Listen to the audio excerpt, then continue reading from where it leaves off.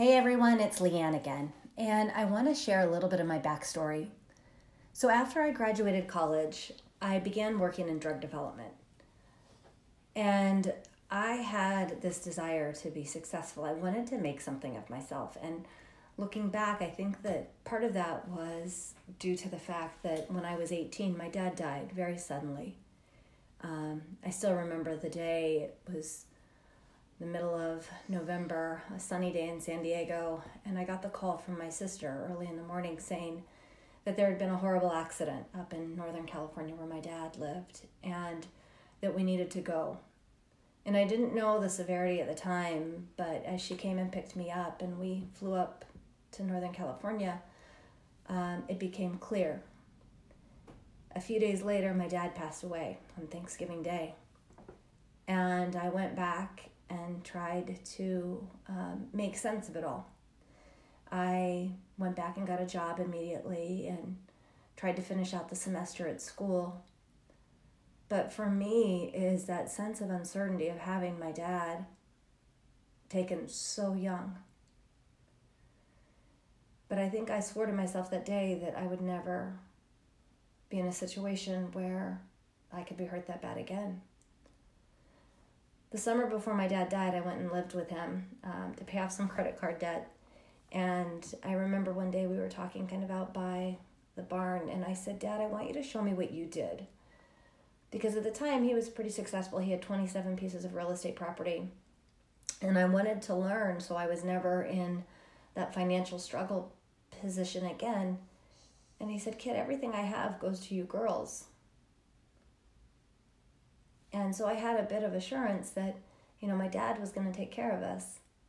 However, when my dad died, my stepmother had a bit of a breakdown, and she either lost or spent everything my dad had. So much so that she even stopped paying for the sailboat that I was living on. And I came home from school one day, and literally the boat was gone. It had been repossessed. So I had to go and reclaim my belongings, my underwear, my personal items, literally everything I had from a warehouse. And I still remember my things were just kind of in a pile at this one section, and it was as if they were garbage. It was as if my things didn't matter, as if I didn't matter. And I swore that day to never be in that position again. So I quickly found a place to live and moved into a house with 4 other girls and worked hard at school. But for me, it wasn't the carefree college career. For me, life was fragile. There was a bigger meaning to it. It was something that could be ripped away at any moment. Like, life mattered. And I wanted my life to matter. And I thought initially by having a successful career that would matter. And as I went and worked in drug development, I began to establish myself and to get some level of success. But I began to have this sense of emptiness, like everything I believed in was more alternative medicine, and here I was working in pharmaceuticals.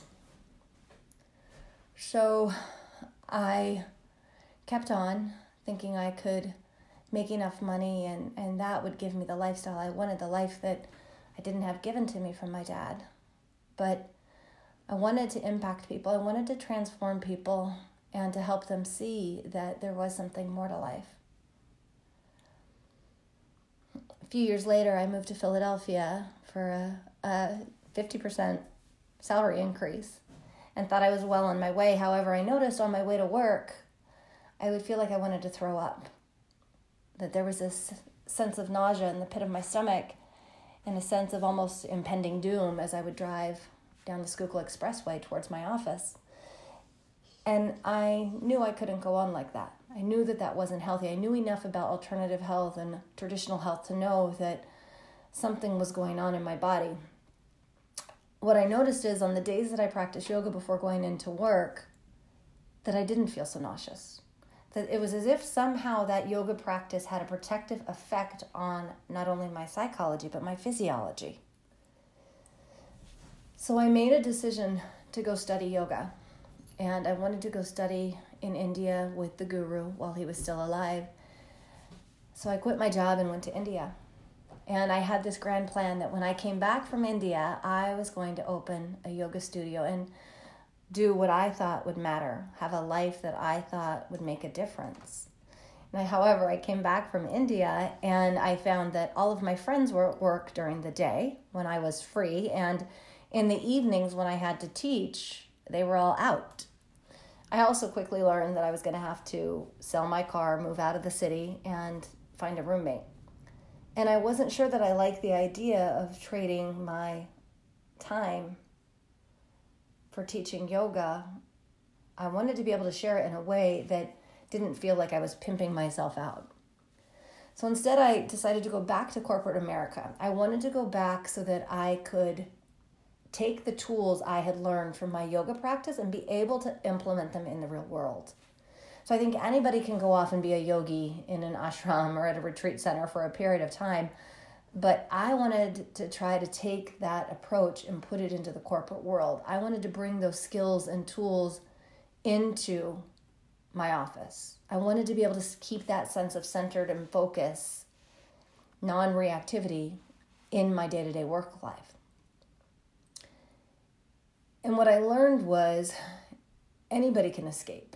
Anybody can go to the beach or the mountains and feel that sense of peace and bliss, but it takes something different, something more maybe, to be a yogi and to live in this world.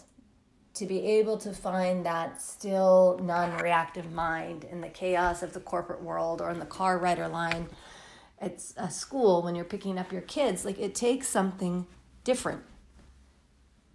And so those were the people I wanted to teach. I wanted to work with the people that were living day-to-day lives. I wanted to teach them how to be more in love with their own life so that they could have that biggest self-fulfilling, actualized life that they always dreamed of, the life that mattered with the people they live with. I didn't think they needed to go off and leave their families, leave relationships to find their center. If you can't find your center right where you are, then is it really finding your center, or is it really kind of more delusion?